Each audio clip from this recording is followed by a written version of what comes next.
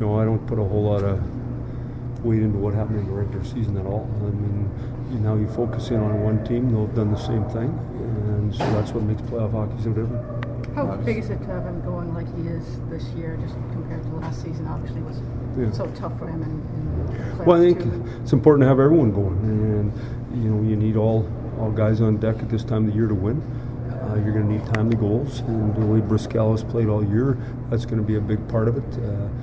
As good as their team's been, he's been one of the best players in the league, and so you're going to have to get the puck to the net and get some rebound opportunities and get some traffic and ideally get some tips. So guys like him and the Mule and Cleary and anybody else for that matter that's willing to get their Bertuzzi, they have to continually go there if we're going to have success. Coach, obviously you've seen your fair share of playoff atmospheres. Do you kind of look forward to the whiteout tonight in that sense? Well, I remember a lot from Winnipeg when I was a kid. There was a great series when Edmonton, Calgary, and them were all in the same division, and they used to beat up on each other each year. There were some great games, so I remember it well. Obviously, Tippett and his crew here have done an unbelievable job to get themselves to where they are.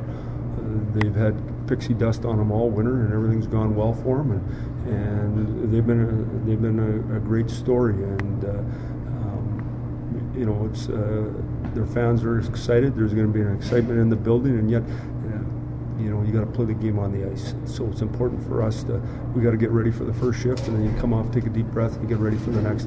How different do they look than the team you saw in January with all the changes they make? How different do they look on film? Well, I mean, they look different because, but we don't have any Janiks and Abdicators and Newberries and Meach and Lebda and all those guys either. So they're here, but they're not playing. Right. So my point being is they're two very different teams. So that's what I was trying to say is the regular season to me doesn't have a whole lot of bearing now. We've both had real good runs coming in. Both teams think they're going to win.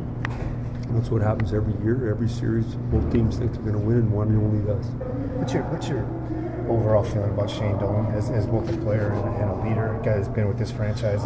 Well, I mean, you got to give the guy a lot of credit. Number one, he's a great person, and any dealings I've had with Doan have been nothing but first class. I know just the Hockey Canada people rave about him, and just watching him here and being around and his commitment to this area and to the Winnipeg franchise and how hard he's played are great things. The other thing is leadership isn't about talking, it's about modeling, and he's done a great job in that area, so good for him. How close, can I ask you, was he to making that team? Do you remember? Was he in the discussion toward the end of that process? Or What's that? Olympic, I'm sorry, team. No, I'm not part of that. What do you make of, you said the regular season doesn't mean much, but what do you make of playoff experience? And although the Phoenix Coyotes have home ice advantage, I guess maybe it's just in the media's eyes, the advantage is in your hands. What do you make of those?